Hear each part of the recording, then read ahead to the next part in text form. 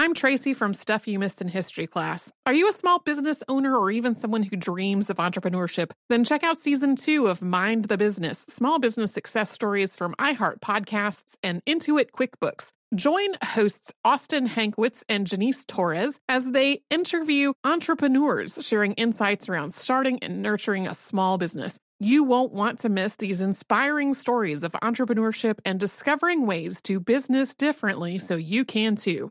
What does every grocery store aisle now have in common? Products that come in paper packaging. And not just the obvious ones like cereal boxes and juice cartons. From beauty products to boxed water, there are more opportunities to go papertarian than ever before. So why should you? Because paper comes from a renewable resource and can be recycled up to 7 times. Simply put, it's the smart choice for the environment. And it turns out the easiest choice for you. Learn more at howlifeunfolds.com/papertarian. When you think about the future, what kind of technology do you envision? Whatever the future holds, artificial intelligence will undoubtedly be at the heart of it all. Join Graham Class as he hosts Season 2 of Technically Speaking, an Intel podcast, and hear from the minds transforming healthcare, retail, entertainment, personal computing, and more with the help of AI. Tune in every other Tuesday and explore the latest technology that's changing our world today and creating a more accessible tomorrow. Listen to Technically Speaking, an Intel podcast on the iHeartRadio app, Apple Podcasts, or wherever you get your podcasts. Planning your next trip? Choice Hotels' family of 22 brands has over 7,400 locations and the perfect hotel for any traveler you want to be. Like a Cambria Hotel, serving up locally inspired craft cocktails for all my folks who maybe want to meet up and talk about Mad Royals. Check into a Radisson Hotel with flexible workspaces for you strivers who listen during business travel. Or a Comfort Hotel with free hot breakfast, family-friendly pools, and big spacious rooms for the parents who listen with their kids and need a little retreat. What are you waiting for? Join Choice Privileges and start earning points toward your next stay. Find a stay for any you when you book direct at choicehotels.com, where travels come true. Welcome to Stuff You Missed in History class from HowStuffWorks.com.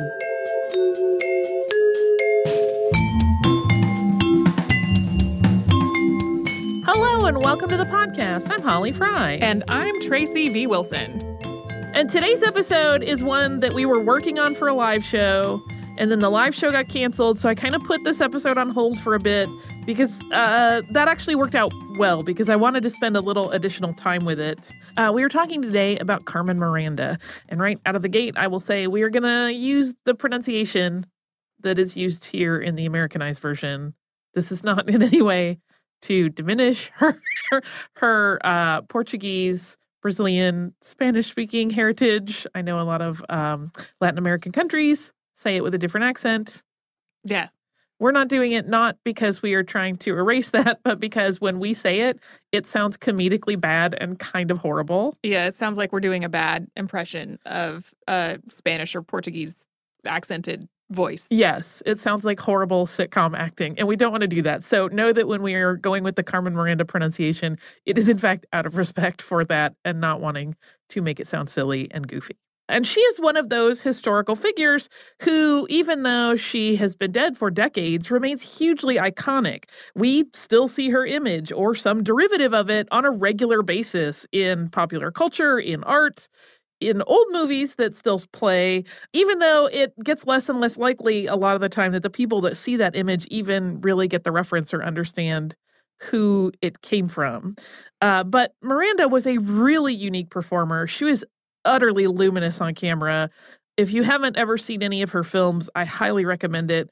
Some of them are very silly, but she is just a delight to watch. She was an excellent singer. She had a personality that was way bigger than her tiny, tiny stature. She was very petite. There was a reason that she was an international superstar.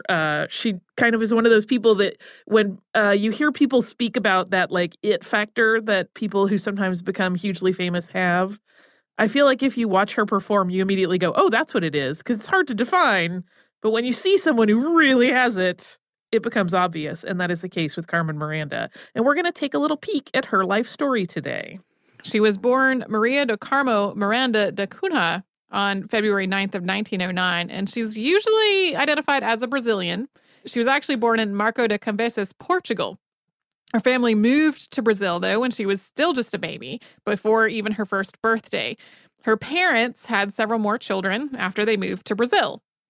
Yeah, she always pretty much identified as Brazilian as well. And she was educated in a convent school as a child, in part because her father thought it was the safest option for his daughters. Part of that was because they didn't live in a particularly wealthy part of town, and he just thought sending them to convent school was the safest option.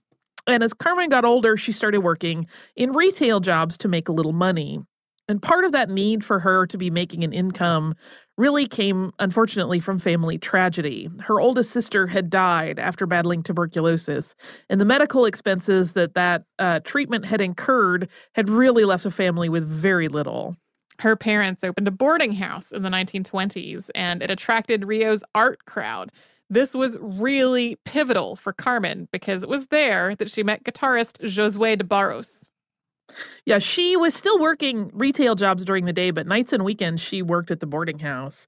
When Carmen was still a teenager, de Barros got her a job singing on the radio. She would sometimes sing to entertain the people at the boarding house, and he immediately recognized her talent. But this was a time when entertainers in Brazil, particularly women entertainers, were not seen as having particularly honorable jobs. So this was actually a very real problem for Carmen's family. She ended up keeping her radio performances secret, especially from her father. In a very short period of time, just weeks, she went from unknown to rising star to just a superstar in the South American music scene. And it was around this time that she adopted the stage name Carmen Miranda. Yeah, I had read one thing that suggested that she initially adopted that name as part of kind of keeping her work on the DL from her family, and particularly her father. But I think that was not something that she could have maintained for very long anyway. Her first two recordings were made in 1929. They were very popular. But then in 1930, she recorded a song, Tai, which became a huge hit. It sold more than 35,000 records, which was a massive number at the time. And that success led to her first recording contract with RCA Victor. And from the age of 21, when she was signed, to when she turned 23, 2 years later, she recorded 71 songs with RCA. For the next 9 years, Carmen Miranda was Brazil's sweetheart. She was tiny, as Holly alluded to earlier, just 5 feet tall, less than 100 pounds, but she was like a charisma bomb. Her songs were written by the most popular and skilled musicians of the era, and they were upbeat and playful. And then when it came to her live performances, nobody could work the crowd like Carmen Miranda. So it really became pretty natural for her to carry all of that talent and charisma onto the silver screen. In 1935, she made her first feature film, Estudantes, followed closely by another titled Allo Allo Carnaval the same year. And her sister Aurora Miranda also appeared in that second film. Carmen made 5 films in Brazil, and her records were huge hits. At the age of 27, she was the highest paid singer in the country. For her 1939 film, Banana de Terra, Carmen adopted a new look with a costume that referenced those of the Baianas. These are the women of Bahia in northwestern Brazil.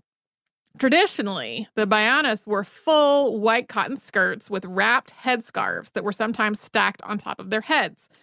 Miranda's look was a glamorized version of this traditional dress, and it became instantly iconic and propelled Miranda to even greater heights of fame.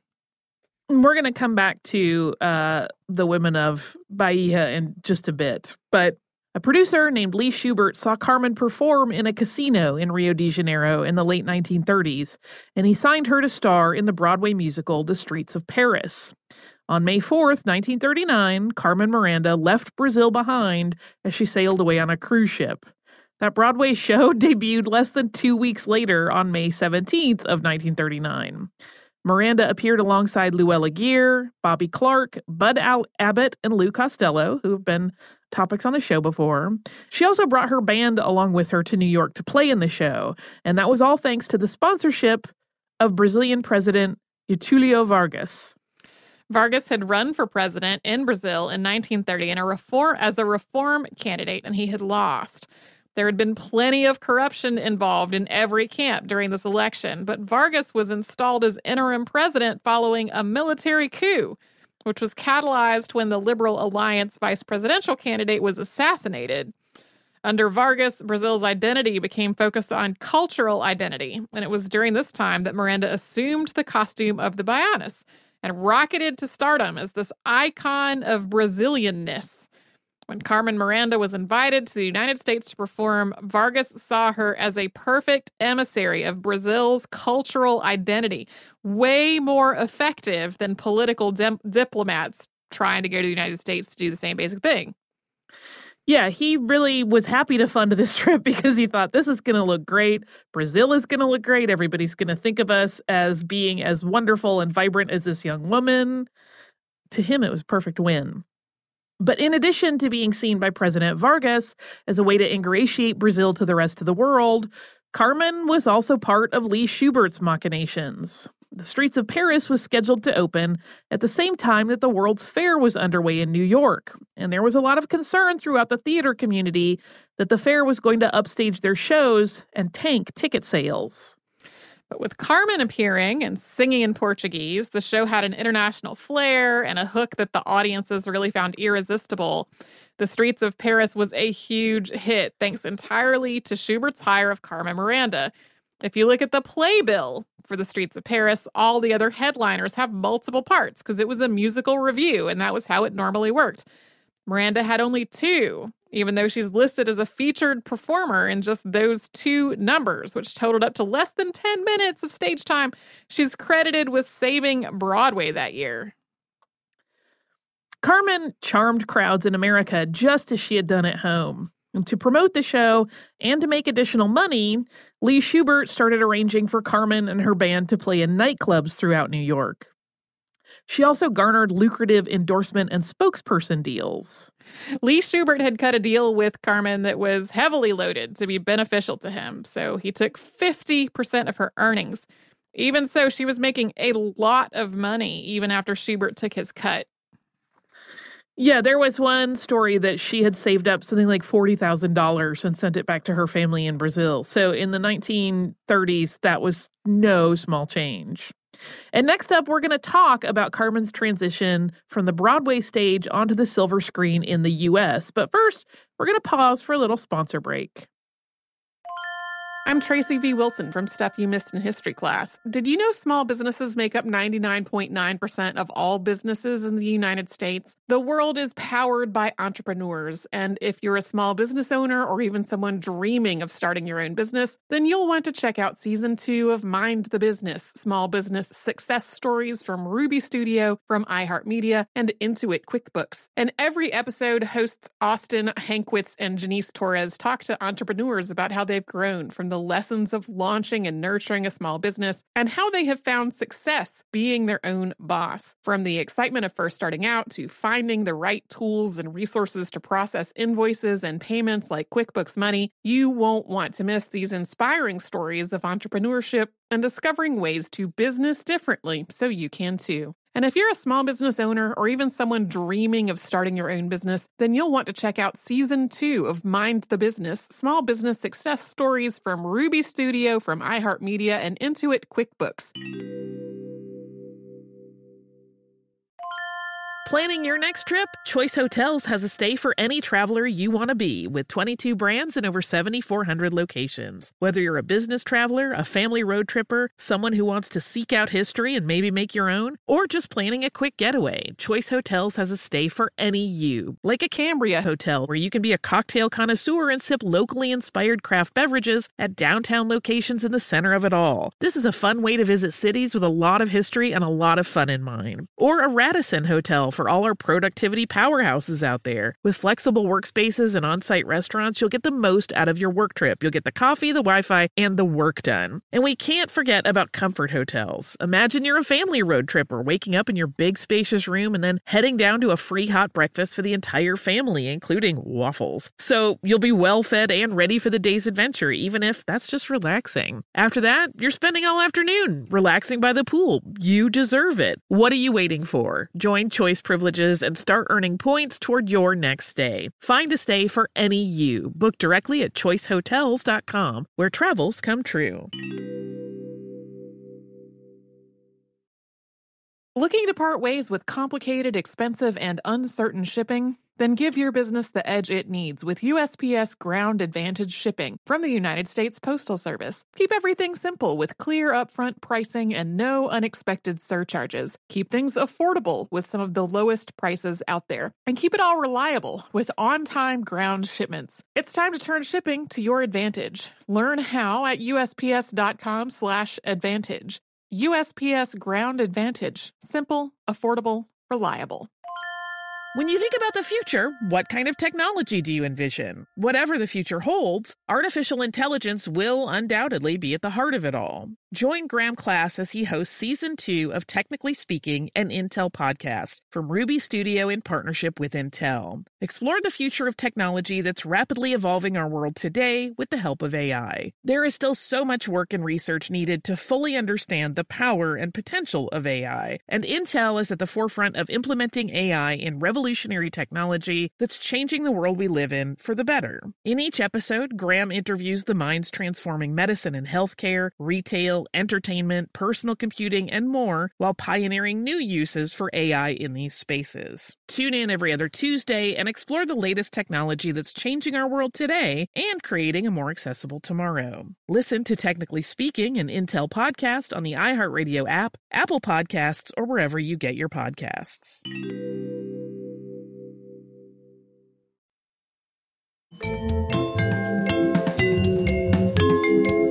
Almost from the second that Carmen Miranda stepped onto the New York stage, she had the attention of Hollywood as well. Studios were very quickly eager to put her into films in the United States and capitalize on her appeal as a fresh new talent from the tropics. Her first movie made in the United States was Down Argentine Way, which came out in 1940. She was still starring in the streets of Paris while this was filmed, and to accommodate her performance schedule, the production was shot entirely in New York. Even so, though, this was a nonstop situation for her. Based on everybody I know in theater, I cannot imagine doing a run of a play while also filming a movie at the. That sounds exhausting. Just the same, though, her musical performance in this film is really vibrant and energetic. You would never know that she was running from one job to the next with basically no breaks. For the next 6 years, she stayed with 20th Century Fox in a 10-picture deal. Yeah, you had to admire that woman's work ethic. She really, never, ever stopped. She never said no to a job. She basically just kept going and going and going, which is probably why she was such a very tiny person. I think she probably could have eaten 18,000 calories a day and not have ever gained a pound because she never stopped moving. And again, I don't know how she brought that level of energy because she is a really energetic performer. She did make a trip back to Brazil in 1940, but unfortunately that did not go especially well. While she was originally greeted warmly as she returned home, things changed very quickly during her first homecoming performance. Instead of welcoming her with open arms, the fans in her home country felt that she had traded in her Brazilian identity to become more appealing to American audiences. When she greeted the audience in Rio in English and then performed the campy song The South American Way from the film Down Argentine Way, she sang to an uncharacteristically silent crowd. She was so upset by the experience that she canceled the rest of her Brazilian homecoming performances. There was also a strange phenomenon at play in the way the United States embraced Carmen Miranda. Stylized versions of her head wrap also became really popular at upscale stores, and her costumes were inspiring fashions that no baiana could ever have afforded. And that is part of the complicated nature of Miranda's success in the U.S. and how it was perceived back home. So the baianas who inspired her original costume in Banana da Terra were part of Brazil's African culture. After Brazilian abolition in the late 19th century, Yoruba peoples who had been taken to Bahia, Brazil from Africa as enslaved people then had to figure out how to make a living once they were free. And one popular vocation was selling food in street carts, and those carts were traditionally run by women, the baianas. And while the baianas came to be seen as a really vital part of Brazil's culture, The version that evolved in Carmen Miranda's representation for audiences in the U.S. was seen as performative and inauthentic. To many, it was both cultural appropriation and betrayal. There was a layer of added complexity because, again, that came from originally the African population of Brazil, and here was a very light-skinned woman who had taken it into another country, and then it had gotten really mashed up with a lot of glitz. I think that's like a textbook example. When we talk about the differences between a cultural exchange and an appropriation, one of the elements is making a big profit off of it. So when, clothiers were making these high dollar fashions that were based off of this originally Afro-Brazilian attire, like that is one of the definitions of like where that line gets crossed. Yeah. So that ill-received homecoming performance really affected Miranda. She had been so universally loved as a performer that this was really the first time she had been on a stage and not gotten thunderous applause. But she didn't immediately go back to the United States. 2 months later, after that one bad performance, she performed a new show as a one-week engagement. And one of the songs that she sang was a new samba that she had commissioned that was titled, "They Say I Came Back Americanized." And in it, she made fun of that night that she had flopped so badly. She won back her hometown crowd by showing that she wasn't afraid to make fun of herself and that she was able to still put on a fantastic show. But while the Brazilian audience seemed to forgive Carmen Miranda a little bit because of this, Carmen Miranda didn't really forgive them. She was still really hurt by how things had gone. She quickly returned to the U.S. to pursue her film career, but because of that self-mocking stage show, she was still able to leave kind of on her own terms as something of a success rather than a disgrace. And she was once again stepping into the role of ambassador. Her presence in films quickly became a way that the United States could show some unity between the U.S. and Latin America, making North and South America look like a united front on the world stage as World War II was threatening to draw more countries into the conflict. That Night in Rio was Carmen's next film, in which she appeared in a full silver version of her stylized costume, complete with tall fruit and flower headpiece and just dripping with beads. That Night in Rio features the first time that Carmen Miranda had spoken lines in a film in the United States, rather than just appearing in musical numbers. Next, she made Weekend in Havana with Alice Faye and Cesar Romero. It was once again a performance that included both singing and speaking. As her speaking roles became more frequent, she continued to play up an exaggerated version of her Brazilian accent and awkward English language phrasing, even as her English became progressively more proficient off-screen. Yeah, there are a number of interviews that I've seen with people that co-starred with her in these films. And they were like, that's not how she actually talked. That was like a character that she was playing for audiences. Her film, Down Argentine Way, that we mentioned earlier, was actually banned in Argentina due to its portrayal of the country and culture. Similarly, Weekend in Havana angered Cubans. In making Carmen Miranda the representative of all Latin American cultures, Hollywood had managed to just lump them all together and not represent any of them well at all. I think that connects to sort of the greater legacy of her work, is that for a lot of people in the United States, the way people imagine specifically Brazil, but a lot of South American culture is in this like stylized, performative Carmen Miranda kind of way as like a monolith. Yep. Like she set a lot of stereotypes of Latin American women that still exist today, for sure. Carmen Miranda had a career-endangering scandal in the early 1940s as she was cranking out pictures for 20th Century Fox. She was taking publicity photos with Cesar Romero, and he lifted her up in the air just in time for photographers to catch a photo of her without any underwear on.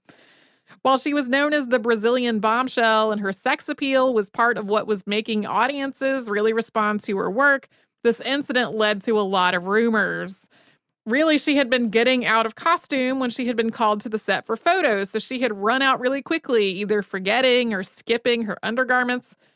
I don't know what dress she was wearing, but sometimes you need to not have on undergarments because there will be a panty line in the photos.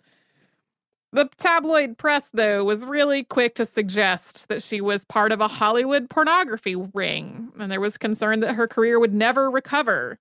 The studio made the decision to stand by her, and over time, though, the scandal faded.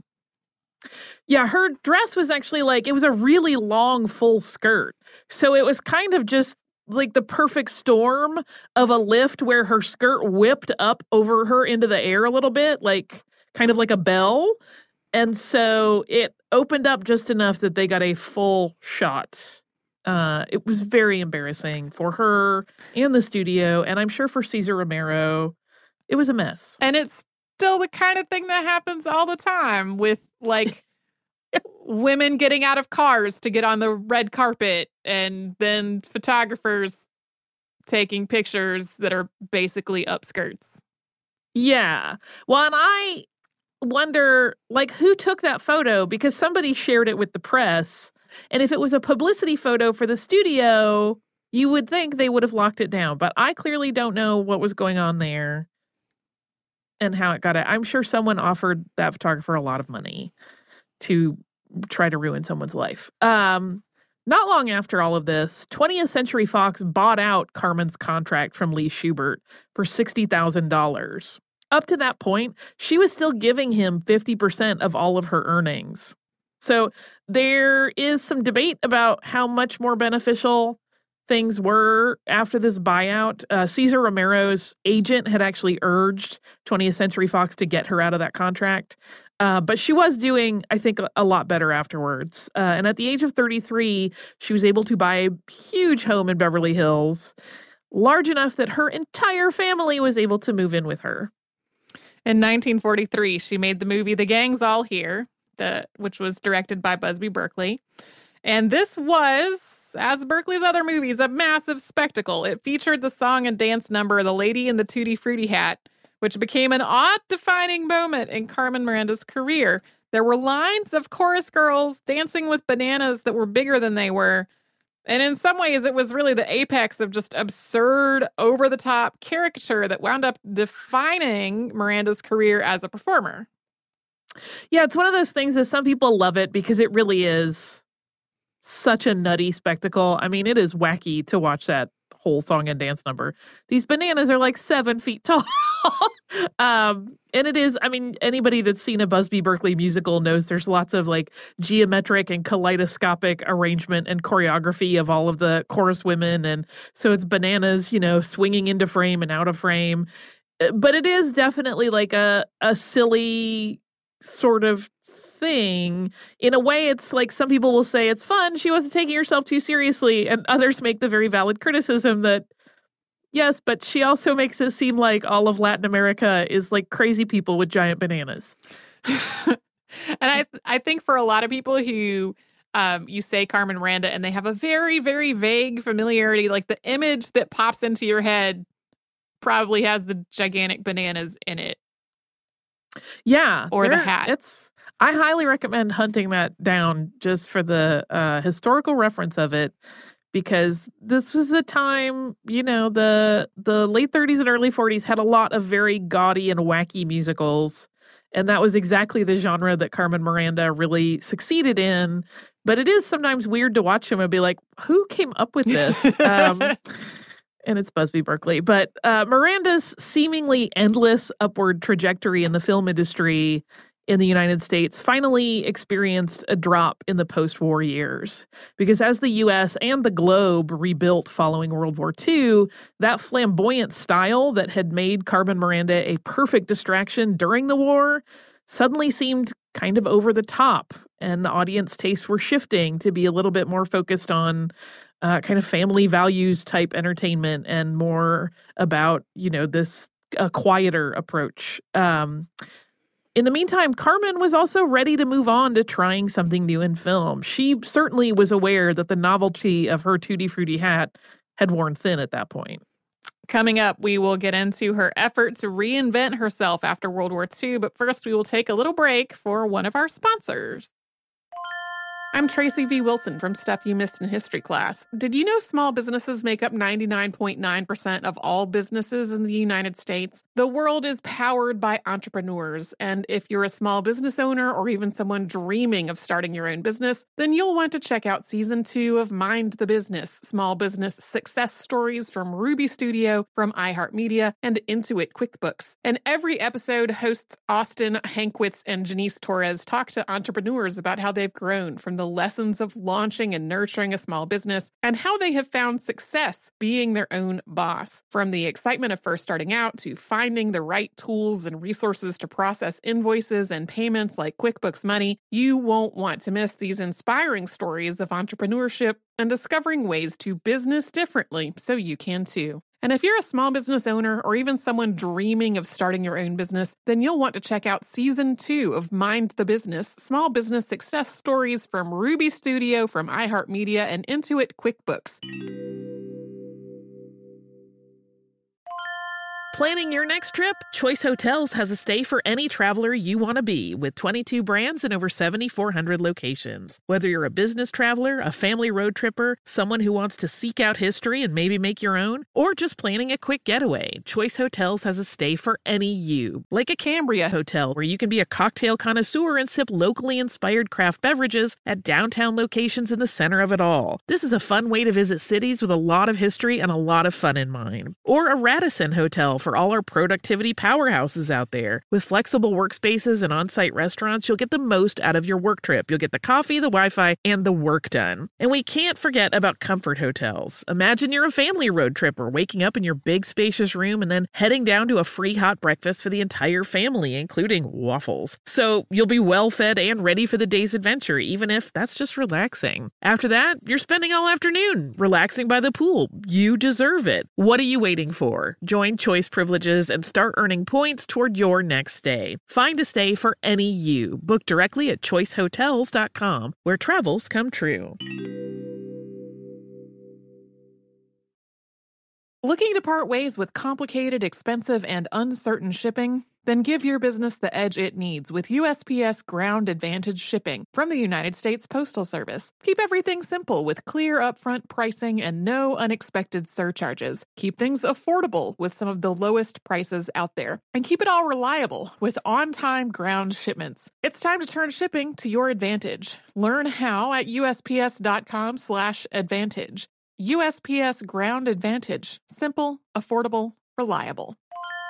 When you think about the future, what kind of technology do you envision? Whatever the future holds, artificial intelligence will undoubtedly be at the heart of it all. Join Graham Class as he hosts Season 2 of Technically Speaking, an Intel podcast from Ruby Studio in partnership with Intel. Explore the future of technology that's rapidly evolving our world today with the help of AI. There is still so much work and research needed to fully understand the power and potential of AI, and Intel is at the forefront of implementing AI in revolutionary technology that's changing the world we live in for the better. In each episode, Graham interviews the minds transforming medicine and healthcare, retail, entertainment, personal computing, and more, while pioneering new uses for AI in these spaces. Tune in every other Tuesday and explore the latest technology that's changing our world today and creating a more accessible tomorrow. Listen to Technically Speaking, an Intel podcast on the iHeartRadio app, Apple Podcasts, or wherever you get your podcasts.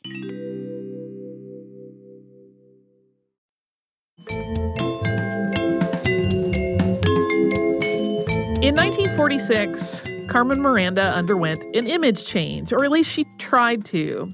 She didn't renew her contract with 20th Century Fox when it came up, and she dyed her hair blonde.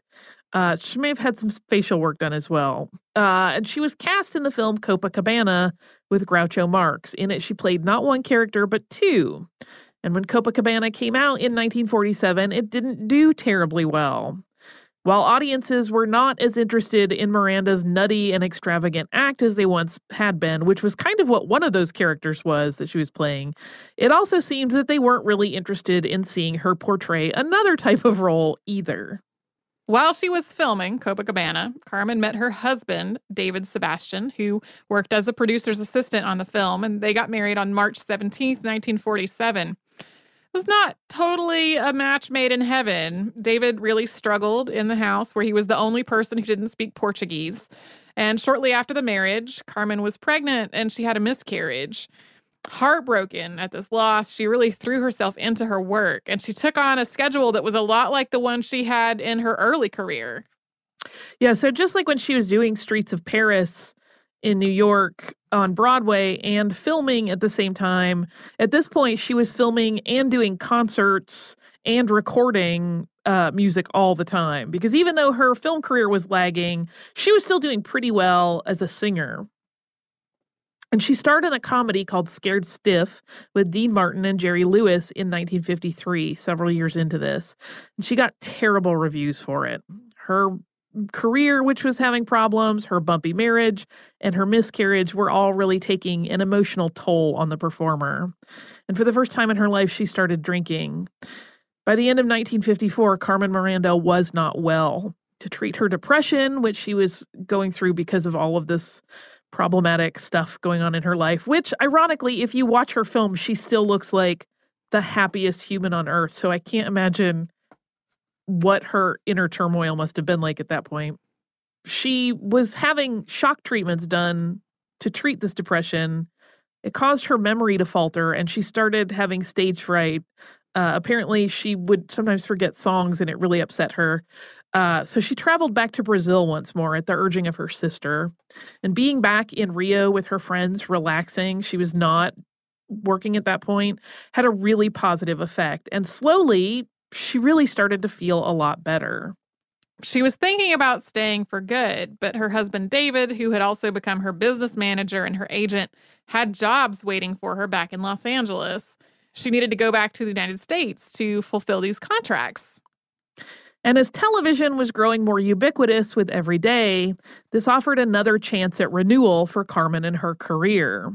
Her husband David had gotten her guest spots on a number of programs, and television seemed like a really, really good fit for the Brazilian bombshell.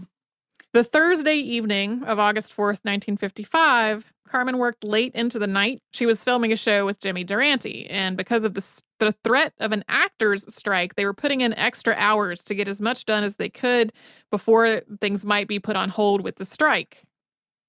And at one point, while filming a dance number, Carmen fell to her knees.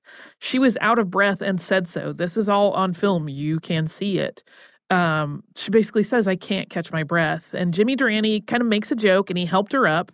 And she continued to dance and she finished the show without any other issues. After they wrapped up filming for the day, Durante and Miranda performed on the set for the crew. And then a few of the cast members went to Miranda's home for a private party.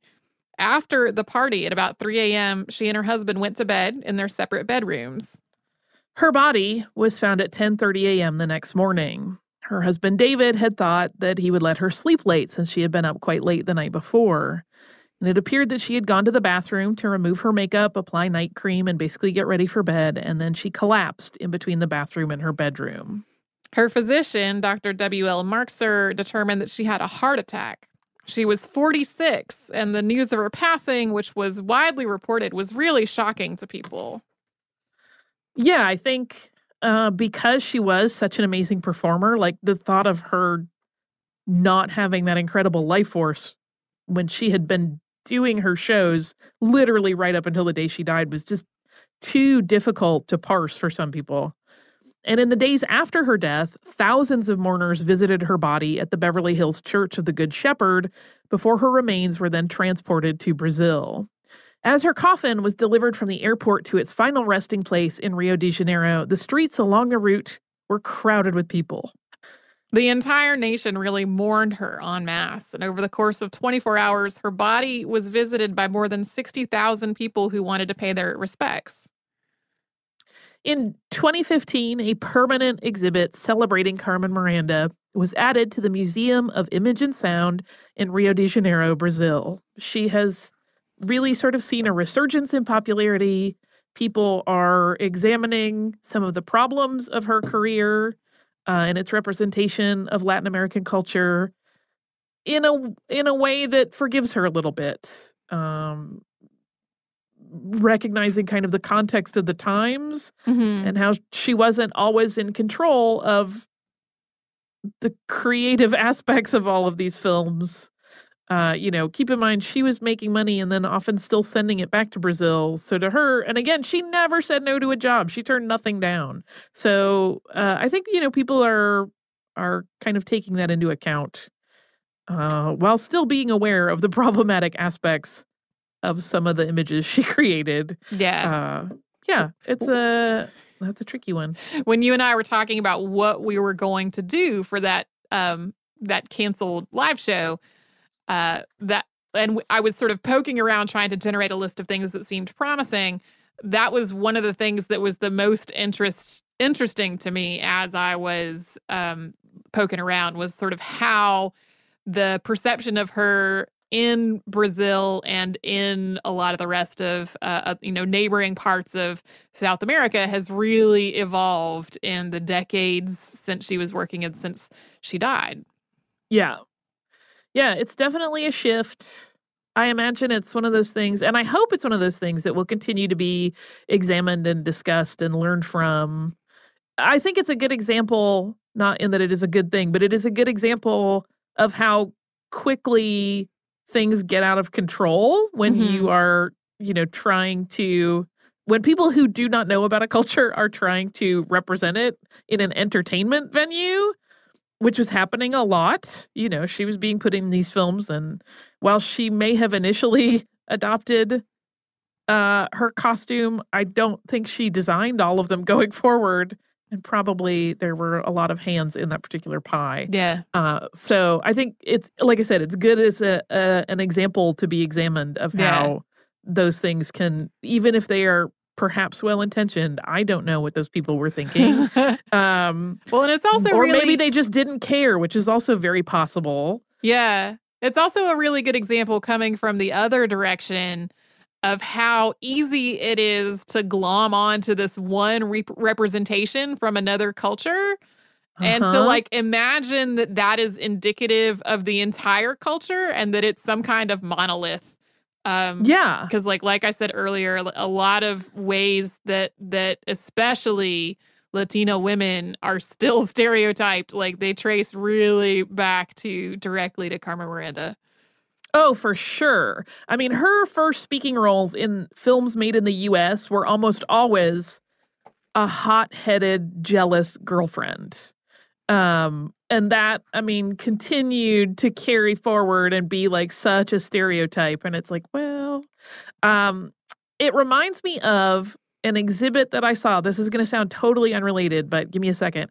An exhibit I saw years and years ago that was Treasures of the Forbidden City, which was a lot of pieces from China's Forbidden City that were on display. And one of them was a huge, huge tapestry that had been done that was supposed to represent kind of like China's people in the global, along with their global like trading partners. But what I noticed is that like their representations of other cultures similarly were very simplified and almost arrested in one position. Like all of the people who were supposed to be English were dressed like Henry VIII, even though they were standing next to people who were supposed to be American, who were all dressed like they were in the middle of the Revolutionary War. So it was similarly like they glommed onto one aspect of any given culture and represented all of the people in that tapestry as looking that way, even though they were clearly like completely discordant in terms of the times that they existed together. And so this is a problem that's gone on for a long time, and we're still examining it today. Do you also have some listener mail for us? I do. It's about the Lumiere brothers. It is from our listener, Kelly, and she writes, Dear Tracy and Holly, I have been listening to your podcast for about a year now, and I love it. Your shows are always engaging and informative. I listened to your 2-part episode about the Lumiere brothers several months ago and was taken with their story, not least because I'm a photography and cinema buff. The podcast had faded from memory, and I thought no more about them until early April. It was then that my husband and I traveled to France on vacation, splitting our time between Paris and Lyon. When we arrived at the latter and were setting our itinerary, he casually mentioned that Lyon was the place where the Lumiere brothers had lived. I had forgotten all about where their factory had been. I made him walk about 5 kilometers to the Lumiere Museum, which is housed in the former villa of Antoine Lumiere, their father. The brothers' house was demolished a few decades ago to make way for a real estate development that never happened. The museum itself is wonderful, with a history not only of the Lumiere brothers' innovations in photography and cinema, but also the technological advances that preceded the brothers' myriad successes in the still and moving picture industries. She says she won't get into describing everything in the museum because it's amazing. She said, instead, let me get to the most important part. The frontage of the Lumiere factory where the first ever movie was shot still stands. It's been preserved inside a glass and steel structure, and outside are clear markers of where the first movie was shot, including where the camera would have had to have been positioned to record the film. She also sent pictures of it.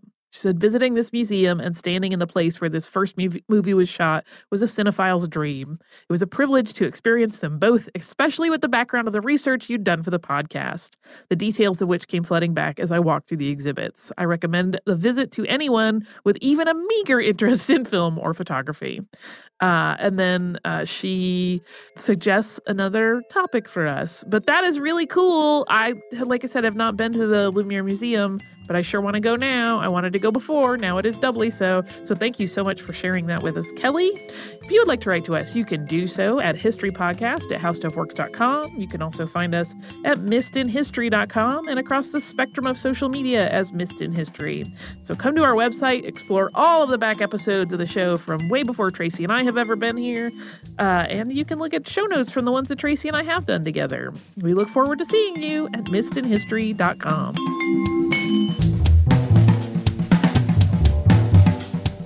For more on this and thousands of other topics, visit howstuffworks.com.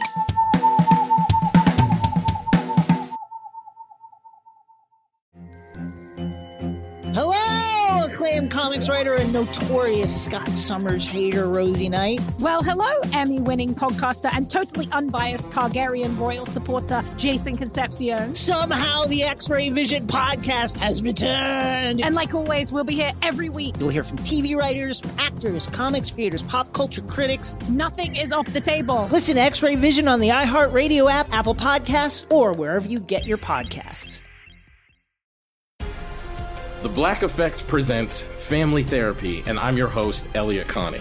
Jay is the woman in this dynamic who is currently co-parenting 2 young boys with her former partner, David. David, he is a leader. He just don't want to leave me. But how do you lead a woman? How do you lead in a relationship? Like, what's the blueprint? David, you just asked the most important question.